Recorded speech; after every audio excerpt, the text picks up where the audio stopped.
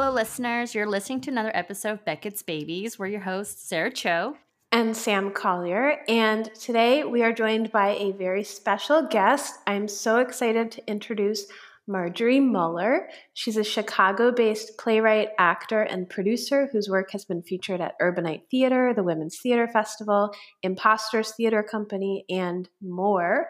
She's currently developing an adaptation of Dracula for young adults called Lucy Westenra is Definitely Not and Will Never Be a Vampire, that will be performed this fall at the Latin School of Chicago. She's also producing a live audio drama with Theater in the Dark based on War of the Worlds, which will be happening this upcoming fall. Marjorie, welcome to Beckett's Babies. Hello, thanks for having me. I'm so excited to be here. Well, we're so excited to talk to you. So tell us, what's your earliest memory? We like to start by asking people about their very early childhoods. I have been reflecting on this question because I've been I pulled a Paul Michael Thompson and listened to sweet Paul Michael. I listened to a bunch of episodes before this. So my earliest memory is I still had a crib. So I think I was like right on the verge of not having a crib anymore, maybe like 2-ish. I don't know when you're not supposed to have a crib anymore, but I remember standing in my crib and it was night and the lights were on and my mom was about to leave the room. I don't know why. And I was like, in my memory, and maybe this is all made up, who knows? But I said, "Mom, turn off the lights." And she was like, no, you're going to be scared. And I was like, please, I really want you to turn off the lights. And she did. And I screamed.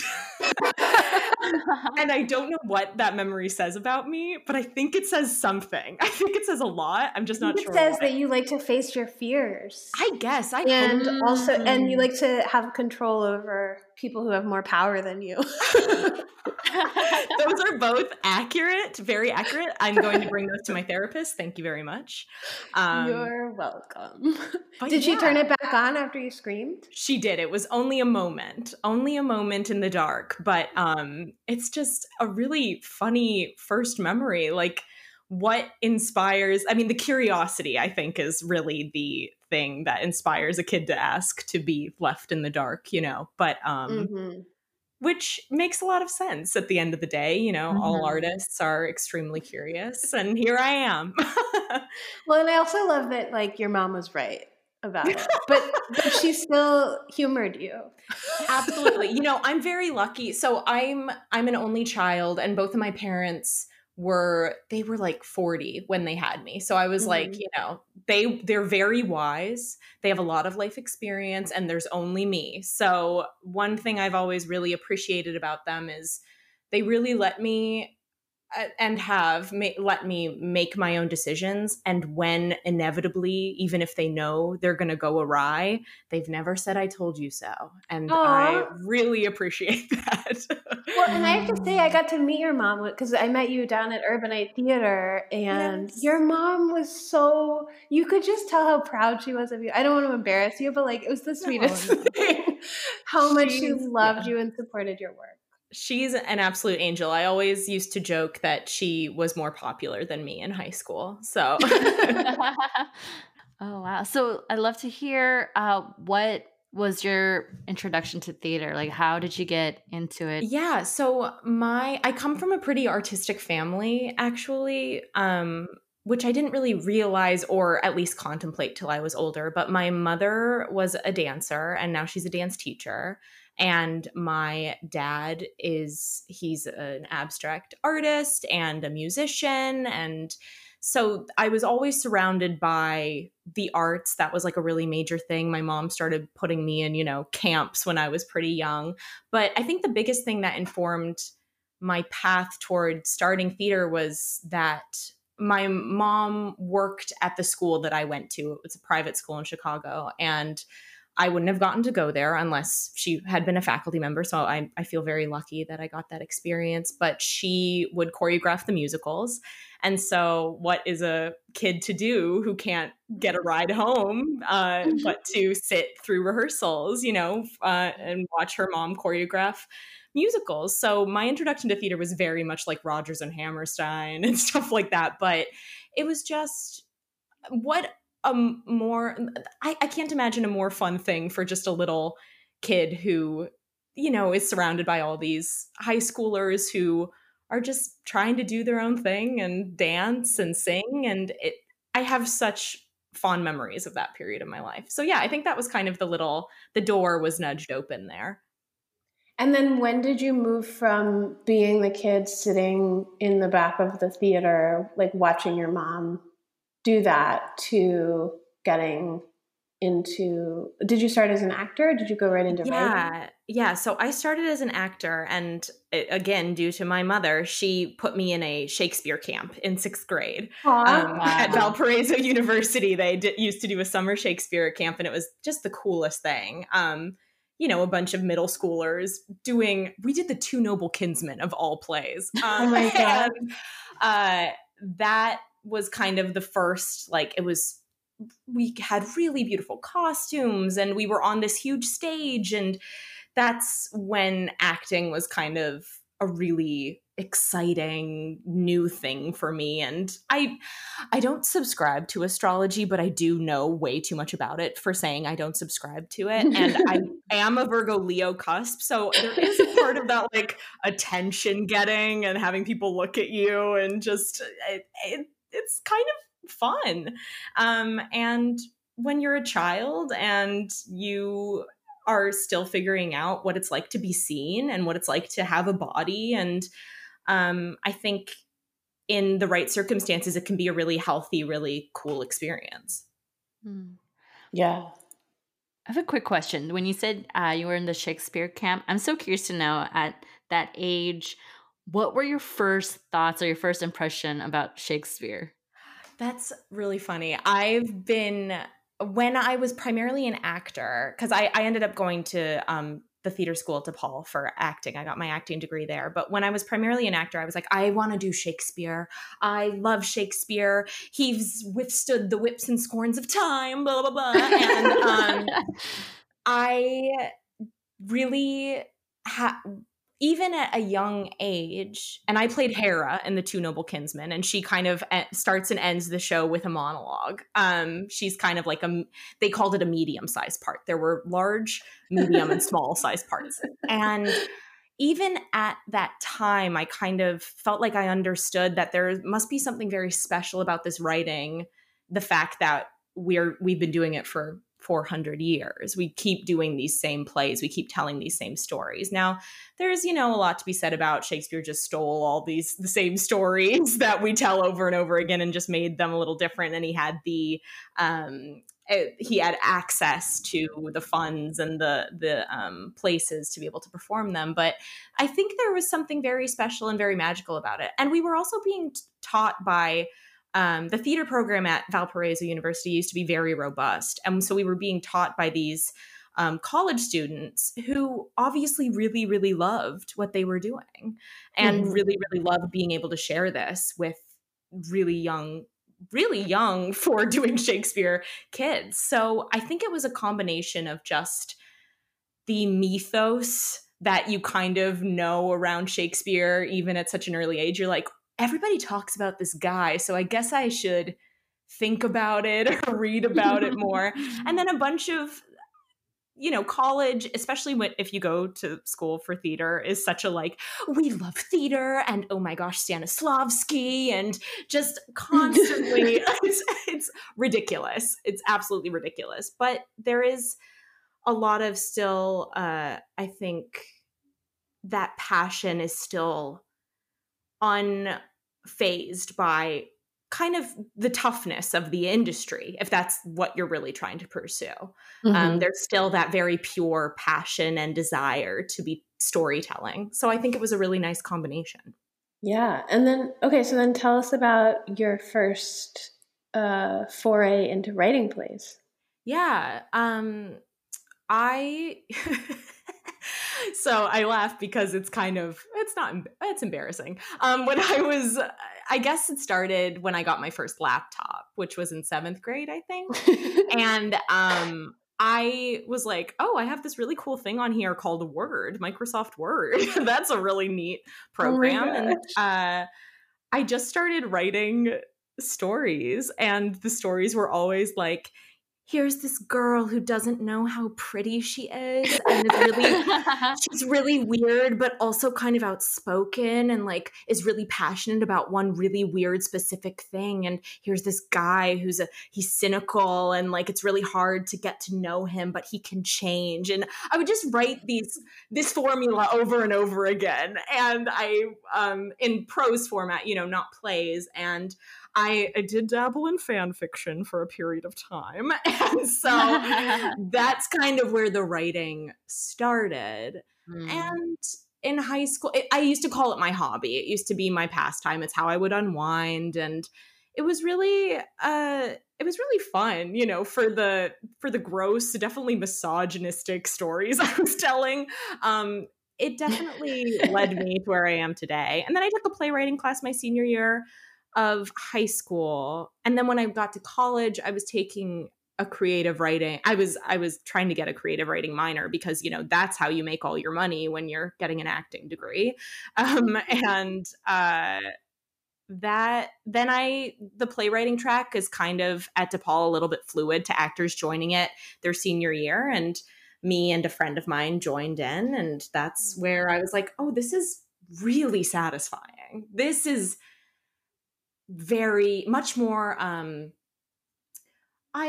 I still love acting, and I do it when asked. That's kind of how my relationship with it now. I found that the experience of auditioning is actually really harmful to my mental health. And I finally I've kind of come to terms with the fact that, like, playwriting is my first thing now. But I found that there's something clicked when I started playwriting more, that this is your story, and of course you end up sharing it with so many people who end up spinning it and twisting it in such beautiful, unique ways. And that's what's so exciting about it. It's not a book that you open and people read and they keep it in their head. It's words you put on a page. And yeah, sometimes people cut lines and you don't want them to do that, but they do. Or actors say the lines wrong, or directors take the stage directions and they strike them out or whatever. But there's something so unique about always being able to be a part of that story as the playwright. And I found that to be the most gratifying thing when I had started in college. So when it comes to approaching, I'd love to know on your current playwriting journey, like what are some tips and tricks you've picked up along the way of starting writing or maybe rewriting, just anything that you've kind of picked up along the way? Yeah, I think, and this is, I think, a general artist thing, but I think there are no rules. So there is no steadfast rule book that you can follow, or that you need to expect certain things from yourself.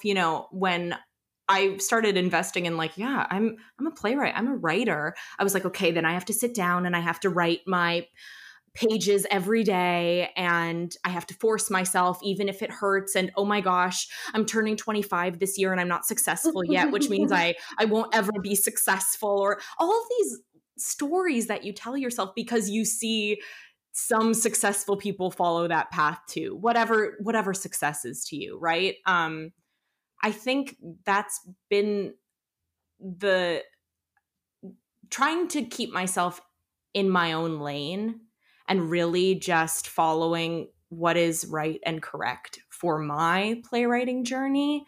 That's been one of the most challenging and most important tips or tricks, I guess, I've had to develop.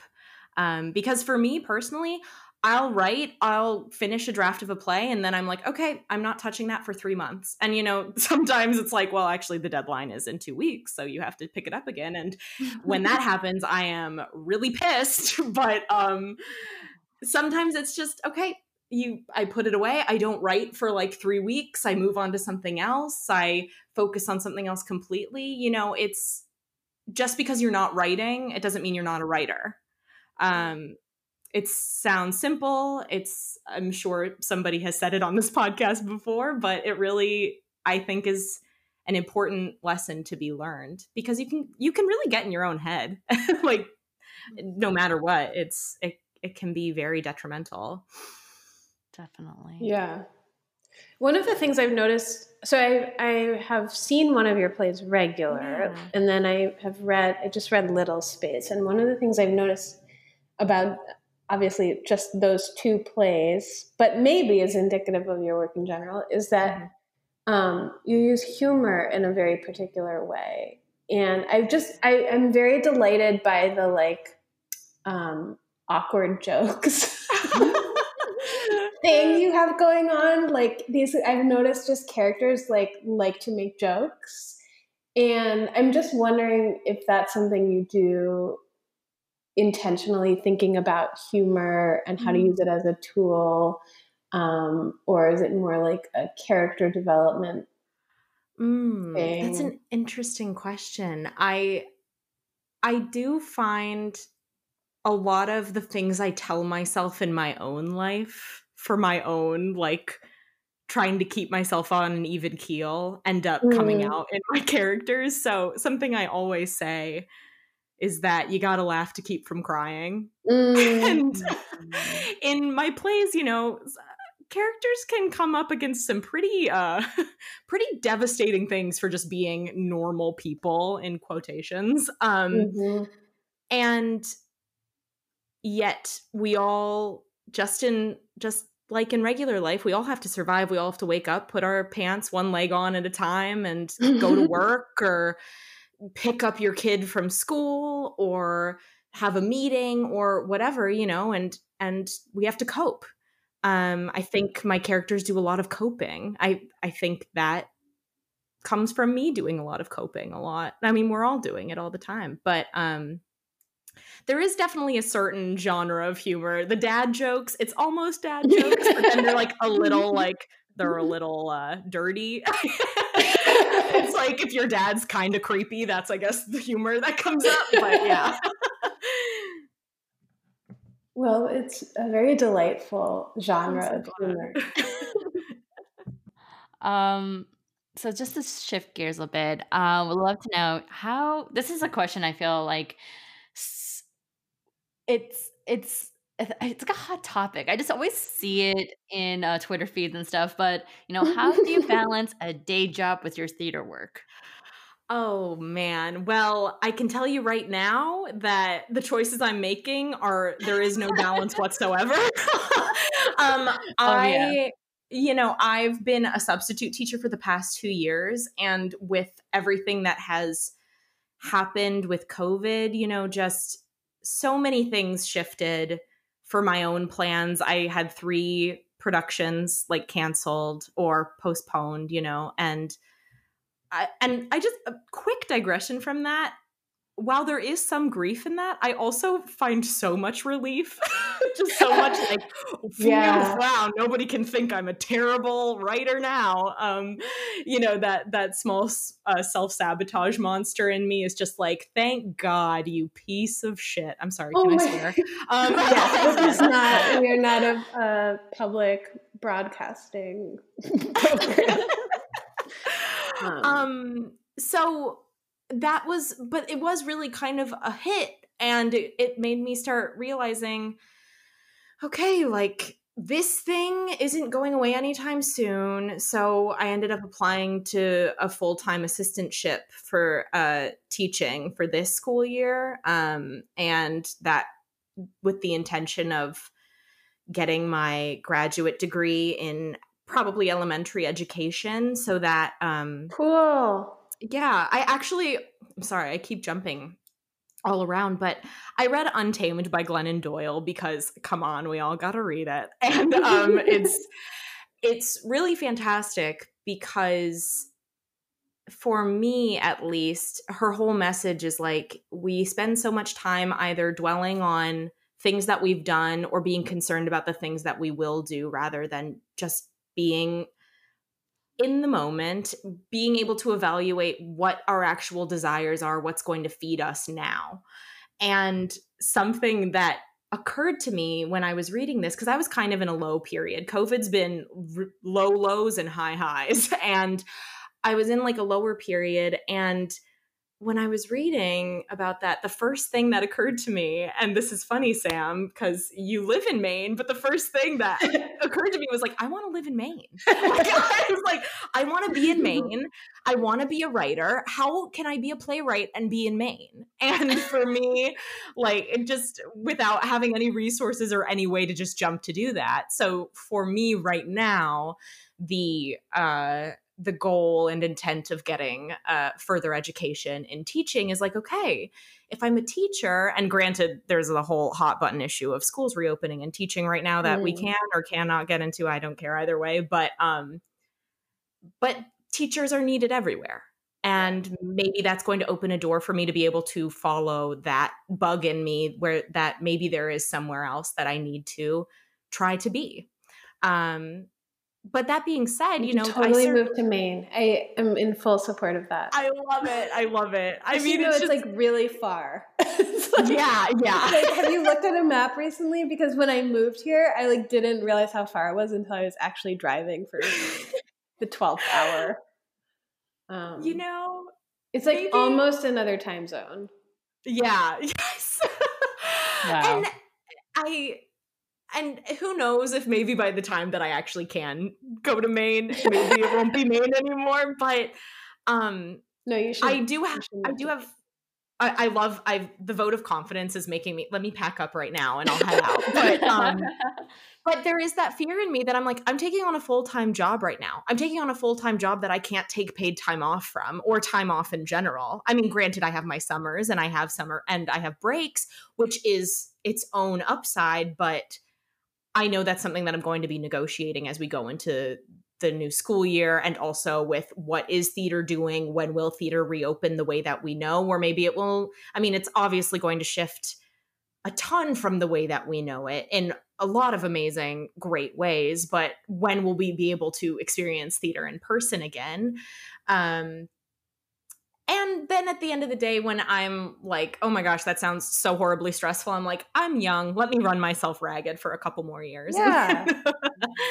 Yeah. Exactly. When you said you're almost 25, I was like, oh my God, you have so much time. I know. Well, that's what I'm trying to tell myself too. I know it sounds silly, and I even talked to my mom about it, you know, and she's turning 66 this year. And so I'm sure she's like, why are you scared, you crazy lady? But I do feel constantly permeated, and perhaps it's because of the times we're in now. I hate to bring up TikTok. I don't know why I'm bringing up TikTok, but there are 15-year-olds who are absolutely stunningly wealthy because they did a stupid dance on TikTok. And that gets in my head like really, really intensely. I'm like, look at this 15-year-old who's thriving on TikTok. And, you know, if you evaluate that a little bit more, they're 15. Things are terrible for a 15-year-old. Can you imagine experiencing your formative years on a social media app with millions of followers, whatever? But it really easily gets into my head. That's something I've been working on with my therapist lately, is like, there is time to live so many lives in your one life. And yes, you only have one life to live, and it's going to go by fast, but things change so quickly, as I think we all can attest to in these times. Yeah. I'm just waiting for TikTok to just ruin our upcoming election. Like, something's going to come out and be like, TikTok has ruined the election. I still don't, I mean, okay, at the risk of just sounding like a grandpa, like I still don't really understand what TikTok is. It's just like videos, right? I mean, how is it different from Vine? Remember Vine? Well, so the main difference is that it's Vine, you know, was limited to, what was it, 7 seconds? And TikTok, you can do up to a minute. And I'm going to laugh. Okay, so it's like Vine and laugh. YouTube it's ridiculous. had a baby. Yeah, and so there are so many subgenres of TikTok. There were subgenres of Vines too, but there's conspiracy theory TikTok, there's influencer TikTok, there's humor TikTok, there's like relatable content TikTok, there's the whole dancing trends TikTok. TikTok has made the interface so TikTok has made it so easy to be viral. And that's to say maybe being viral isn't actually meaningful anymore because of how easy it is to gain any sort of notoriety. I do recommend just going on TikTok and seeing what's going on. Like, it's a wild place. Yes, I didn't sign up for it, but like sometimes I'll just download the app and just kind of browse through the just scroll through it. God, and it's just I just like look and I'm like I get so everything you're saying I agree with. And when I see like a user that says like, "Oh, I have 300, 400,000 followers," I'm like, "That's a lie." Like, where are these? Where are they? Who are these? Do you think most of them are just bots? I honestly think it are bots. That makes sense. But it drives me nuts. I feel like I don't know. My generation is a YouTube, so hey, because this. I feel you. I'm old for TikTok, so the fact that I'm talking about, I'm literally in the my adaptation of Dracula that I've been writing. I have a reference to TikTok, and I'm like, these 17-year-old kids are gonna think I am as old as Stonehenge. Like, it's just they are gonna be like, has she ever ticked the talk? Like, what is she doing? Oh, well, I mean, in 4 years, those same 17-year-olds are going to be like clueless about the next new platform. So, and then you're going to have to rewrite your play, or at least that reference. Yeah, definitely keep it relevant. Well, who knows? Maybe I'll have to write it if Trump shuts down TikTok. Yeah.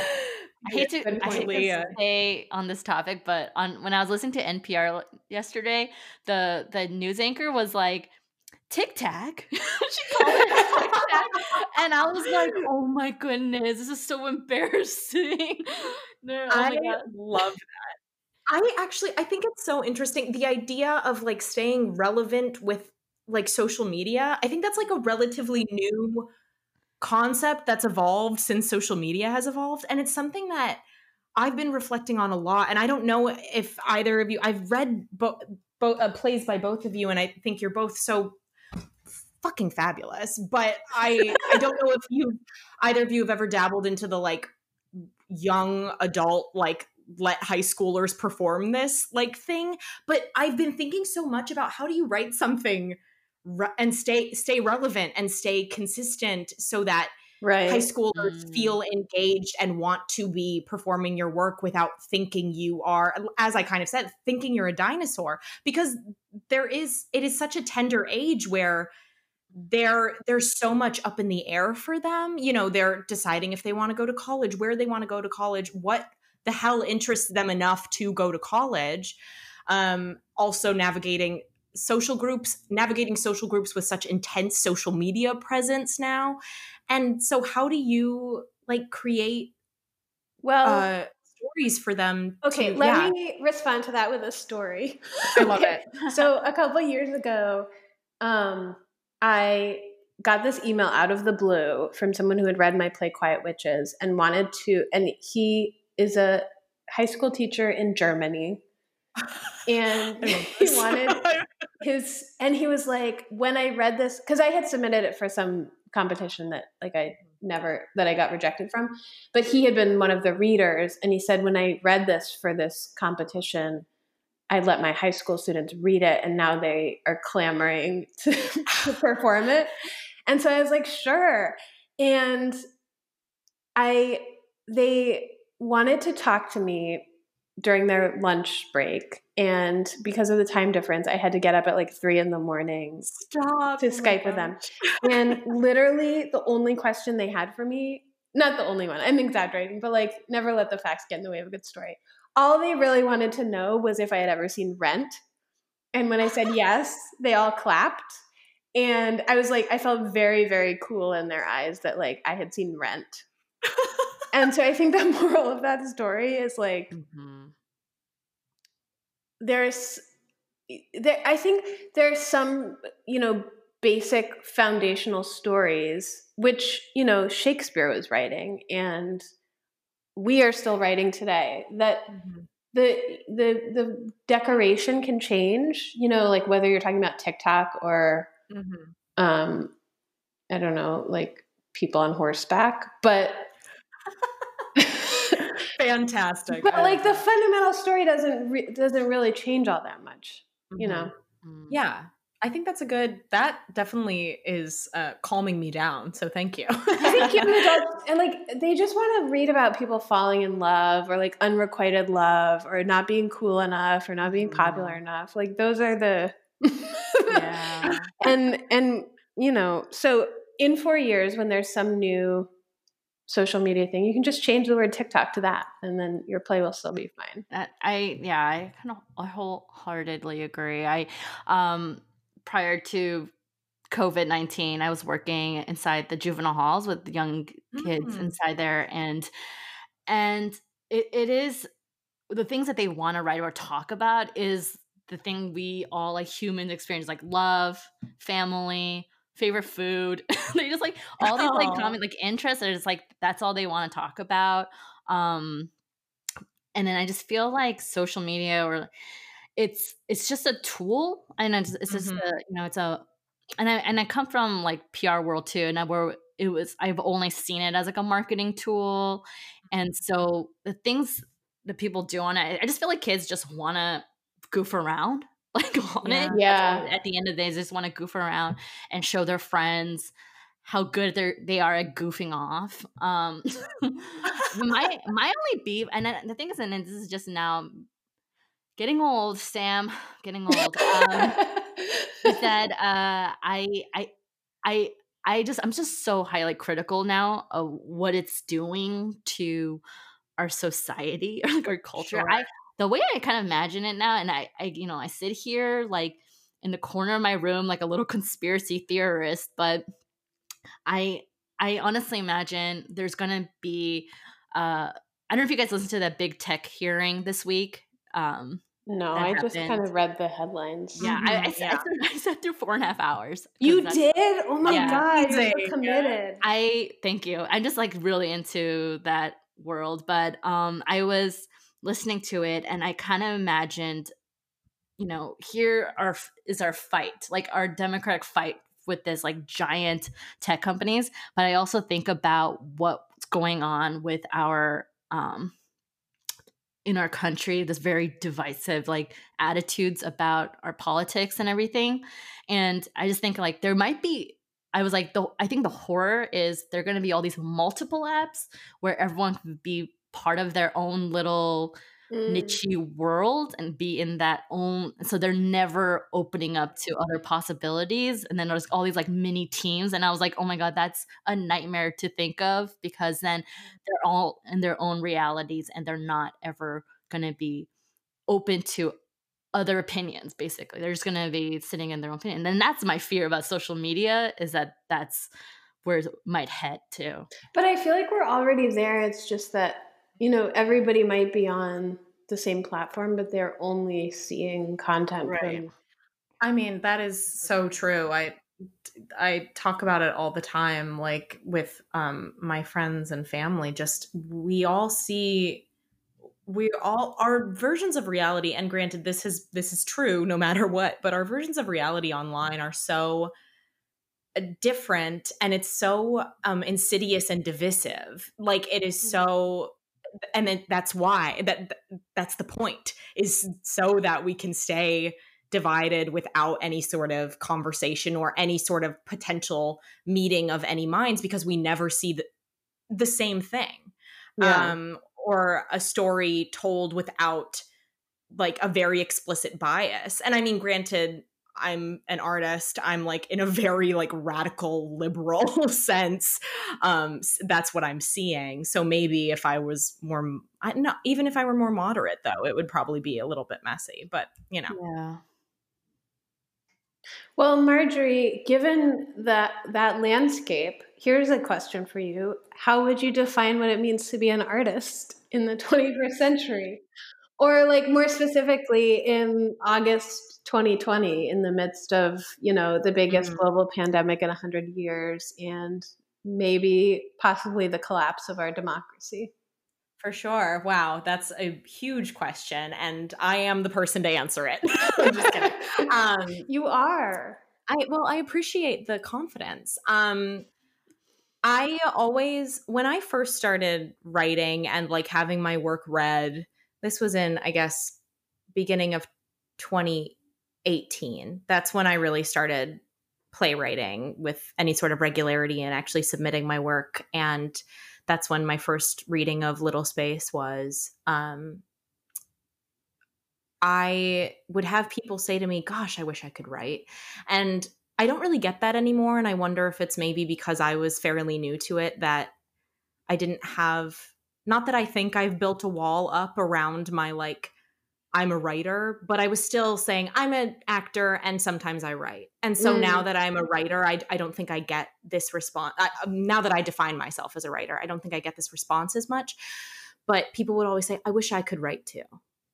And my answer was always, well, you should. Like, let's get you writing something. Let's get you a reading of something. Like, I can't wait to hear your voice in your story. And eventually I got kind of jaded and annoyed when people would say that, and I would complain to other writers about it. And in hindsight, I'm like, gosh, that's so rude. But I think the thing that bothered me was that I'm like, just write.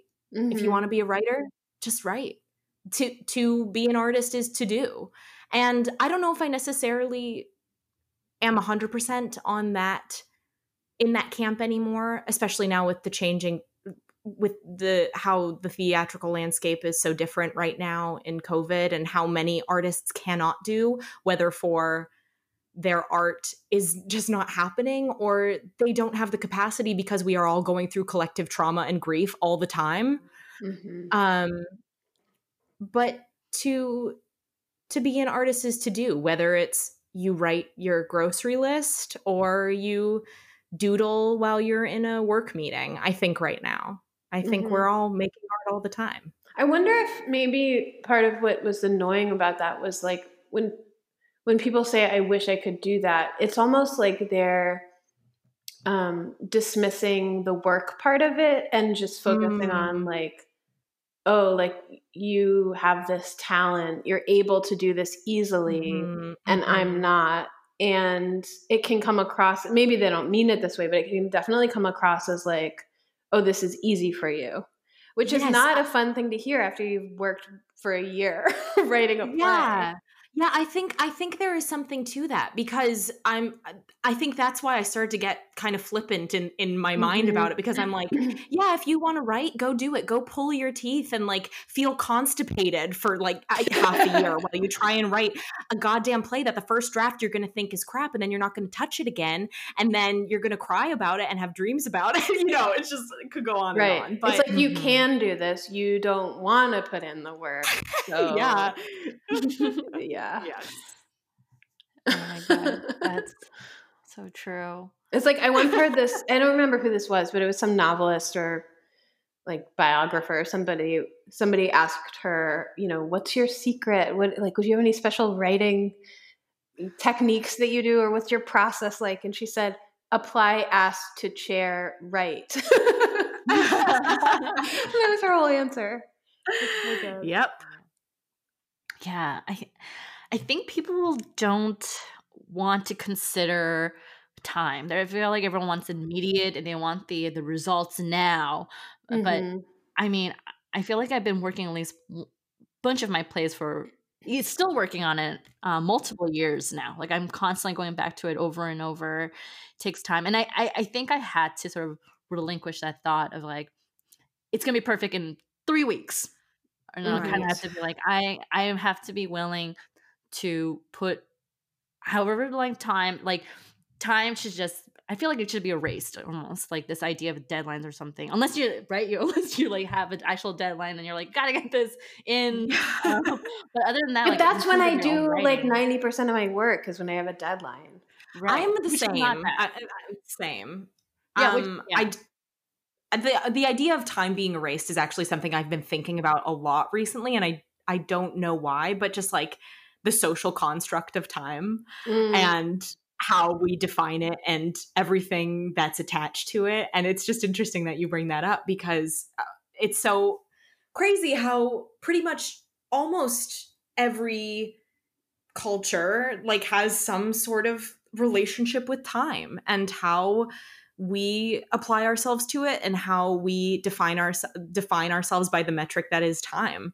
I think time should be erased with most things, but you know. Well, we can't. It's there. You're right. Before we move on to glistens, I just want to pull up, hope you don't mind, your artistic statement. Oh my goodness. I just want to pull some quotes. I just really love it. So I just want to pull some of these quotes. It said, so the opening line is like, I live under a kitchen sink. And then here's some few lines. I was not born under the sink. No, I crawled here from the secret life of an only childhood. The listening, the looking, the reading, the searching. You're always searching for something under that kitchen sink. You always find more than what you bargained for, and usually it's unnerving. So I would love to know, what are you searching right now under the kitchen sink? Oh my gosh. Good question, Sarah. Oh, thanks. So good. Well, I do have to attribute the premise of my work being under the kitchen sink. That goes out to my collaborator, Ben Claus, who we were talking about. I was like, oh, I just write kitchen sink crap and bullshit, and I'm so annoyed by myself. And they were like, no, it's like under the kitchen sink. And I just latched onto that. And so that's my whole, that's my shtick now. That's so funny you bring that up. I wrote that just, I don't know, like a month ago. I was like, my artistic statement sucks, so let's do something interesting. I guess, where am I under the kitchen sink right now? It's interesting because my work, since quarantine has started, has actually diverted slightly away from the kitchen sink, in that it's now I'm under the kitchen sink, but there's a ghost. And so a play that I finished back in May, currently called A Svengali, but I'll probably change the title, is about a young artist who she can't figure out how to paint, and she wants to be able to paint, and she finds this enchanted teapot that's haunted by a famous artist, and he like inspires her to paint but ends up destroying her. Or I've been working on this adaptation of Dracula. That's the supernatural element is something that's very new to my under the kitchen sink world. And so I guess what I've been searching for and leaning into right now is the surreal nature of what's under the kitchen sink. It's the, the ammonia is going to your head and now you're hallucinating. You're still doing the dishes, but there's a vampire that's haunting your neighborhood, and I say that and it sounds kind of, I guess, funny and funky and science fiction, but to me it speaks to, I think, something very true. I mean, we're living in what at least for a while felt like almost surreal circumstances. Right now it's a new reality, but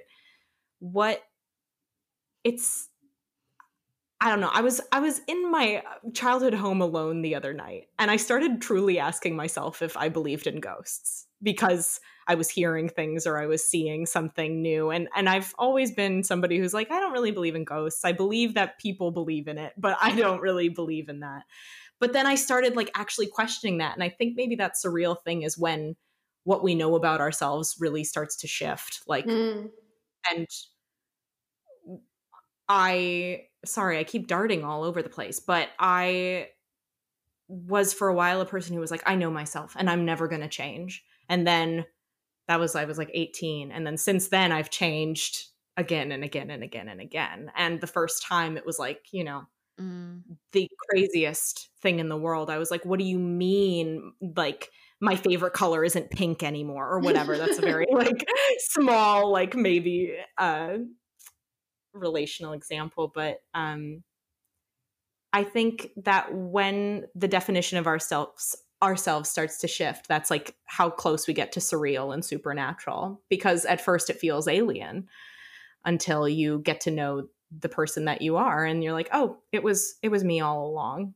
So I guess that's what I'm searching under the kitchen sink. Do you feel like who you are changes? Like, do you feel like you're consciously changing who you are, or like it happens to you? I think oh gosh, that's, I think that's a chicken and egg question, I think. Yeah, it is. Because like my first impulse is to say, I think it happens to you, but then aren't the things that often happen to you based on the decisions that you make? Even just, oh, I'm going to turn down that road instead of that road, like quite literally, you know, the way that you experience your day or your life is going to be completely different. I think about parallel universes a lot. And I really actually have invested a lot of, I take a lot of comfort in knowing that there's a parallel universe for every choice I didn't or did make. Whoa. And I invested in that. Like, I got my heart broken like last year sometime, and I was like, well, there is a universe where me and this person are together and we are viciously happy. And there's a universe where we actually ended up destroying each other and hurting each other even more deeply than this could have possibly been. And the reality that I'm in is that this was the best reality of all, because it's mine. I have to live with that. That's fascinating. So, I mean, that's just cool to think it's weird. Awesome. And it is, I can see how that's reassuring though. You know, it's just like somewhere out there is a Marjorie living the life that I chose not to live. Yeah. For every single decision. Yeah. And that's where it ends up tricking you, because you think, because every single second you're making a decision, whether it's a thought, whether it's a movement, whether it's emotion. So you can go down this rabbit hole of being like, well, let me think about how I could have died every second of my life. I bet there's a universe that exists that way. Yeah. And then you think, okay, what about other people's parallel universes? Do those exist in their own vacuums, or do those intersect with mine? Does that mean there are even more infinite possibilities of, I'm not a conspiracy theorist, but now I sound like one. Yeah. Well, before we move to Glistens, where can our listeners find you if they're curious to learn more about your work? Absolutely. Well, you can start by visiting my website, marjoriemuller.com. That's where you can find my plays and news that will be updated soon. You can visit theaterinthedark.com, which is the source for the show that I'm producing, A War of the Worlds. It's, I believe, the first year that War of the Worlds is in the public domain. So we're going to be doing a live digital audio drama in the fall. And you can visit me on Instagram at Ides of Marge. That's me. And I am very active on Instagram. I deactivated my Facebook back in December, and that was probably the best decision I've ever made. So Instagram's become my haven of expression. Now, but what I really want to know is, can people find you on TikTok? Not yet. Probably never, but no, they cannot at the moment. Yeah. Oh, I'm also on New Play Exchange, but who isn't these days? Yeah, at least you should be. Awesome. And we'll make sure to link all those out in our show notes. Thank you, Marjorie. Now on to Glistens. Let's see. So I'll go first. So Marjorie, our Glisten is like what stood out to us during the week. It could be like any quote or anything really. So for me, my Glisten is I have been getting my produce to CSA. I think I mentioned it on the show, but I'm always so impressed by the produce I get from my CSA, and it's always like Christmas. Every Thursday afternoon, it's just like, oh my goodness. Do they deliver? Do you have to go pick it up? I get it now delivered because I was like, there was too many people touching my box. So I was like, okay, not during this time of COVID. So I have it delivered, and yeah, I'm just always impressed every week. So Any highlights from your box this week? This week I got grapes. Wow. Oh my gosh. The CSA in Maine does not have grapes, let me tell you. I got grapes. It was very yummy. It was like a seedless California. green. Yeah. So that was good. I like that. And every week I've been always getting apricots and pluots and plums. Oh my God. You're making me so jealous. I'm just such a pleb. I've never tried an apricot or a pluot. I was a very picky eater as a kid. I'm sorry I interrupted. Well, and you grew up in Indiana, which is not known for its apricots. You know, our cuisine is Cheetos and Diet Coke. Yes. Cheetos. That is a CSA box that I think has a bright future. Yes. The Cheetos and Diet Coke CSA. Well, okay, in a similar vein, my glisten is I went berry picking yesterday. Oh my gosh, it's blueberry season. I got so many blueberries. Wow. They're just starting. They're like so beautiful on the bush, the blueberry bush. And I think I'm going to have to go back because I picked a quart of blueberries and there's still so many more. And they're so delicious. I mean, there's just nothing like fresh blueberries. Are you going to freeze them? I froze some of them, but honestly, I think I'm just going to eat the rest. I didn't freeze very many because I've been eating them very fast. So Marjorie, if you moved to Maine.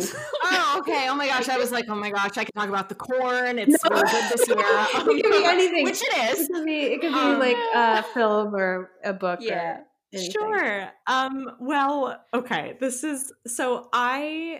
Part of my quarantine journey has been I've been listening to Led Zeppelin's entire discography. Wow. And I finished the other day. It took me a while because I got very emotionally invested in like every song, in all the band members. I know way too much about Led Zeppelin. I know way too much about Robert Plant. And I have gotten to the point where I'm re-listening, and I guess my glisten is just any song that you love, listen for the bass. Listen for the bass line. Because the bass line, my mom always says, the songs would be nothing without a bass line. And she's totally right, because John Paul Jones, the bass guitarist for Led Zeppelin, the most underrated member of the band, even though it's one of the greatest bands of all time and he's one of the greatest bass players of all time, is constantly overshadowed by Jimmy Page and Robert Plant and John Bonham, has the smoothest, most beautiful, most like gut-shaking bass lines. And I can bet that your favorite song also has one. You don't have to listen to Led Zeppelin. You can hate the British rock invasion. I don't blame you. Marjorie, I just want to take a class with you where you teach me how to listen to music, because I just oh my gosh, so I just learned. Well, you need to know a song like very well before you can really pick out the bass line. But once you hear it, you can't unhear it, and you realize like, oh, the guitar would not sound as full without that. The voice of the singer like reflects, they echo each other. The drums are playing directly off of it. Any bass guitarist out there who feels underappreciated, I'm here for you. Oh, I love that. I love that. That's a good goal to have for me during this time, is like picking an artist and listening to their whole discography of music. That'd be fun. Yeah. Sarah, who would you pick? Oh yeah. Who would I pick? Oh, oh God, you guys are gonna think I'm so basic, but I think it might be Taylor Swift. Wow, no, that's interesting. Oh my gosh, I don't mean to laugh. She was like released an album, so I've been listening to it. It's really good, and I love that that's your answer. No, that is so interesting, because Taylor Swift truly has such a breadth of work at this point and has truly gone through so many different phases of her sound. I think that would be super interesting to hear, like Teardrops on My Guitar all the way up to now. I haven't listened to her newest album, but that's very interesting. Now, Sam, who would you listen to? Well, my first answer, of course, because it has just been the soundtrack to my life, is Bob Dylan. But I feel like that's a cop out because I've already listened to so much of his music. I know. No, I mean, in order and from the beginning, it might hit different. But like maybe I should pick somebody that I don't know as well. Maybe. My therapist recommended Radiohead to me, so if anybody wants to listen to Radiohead, that's a good recommendation. Oh my gosh. Well, Marjorie, it's been so wonderful talking to you. Yes, thank you so much for having me. I'm so excited. I've been a big fan, and it's been wonderful to listen to you both during quarantine and all the wonderful episodes and guests. So thank you so much for inviting me to be a part of that amazing breadth of work you have created. Aw. Thank you. Well, good luck with your shows, and listeners, make sure to check out her work.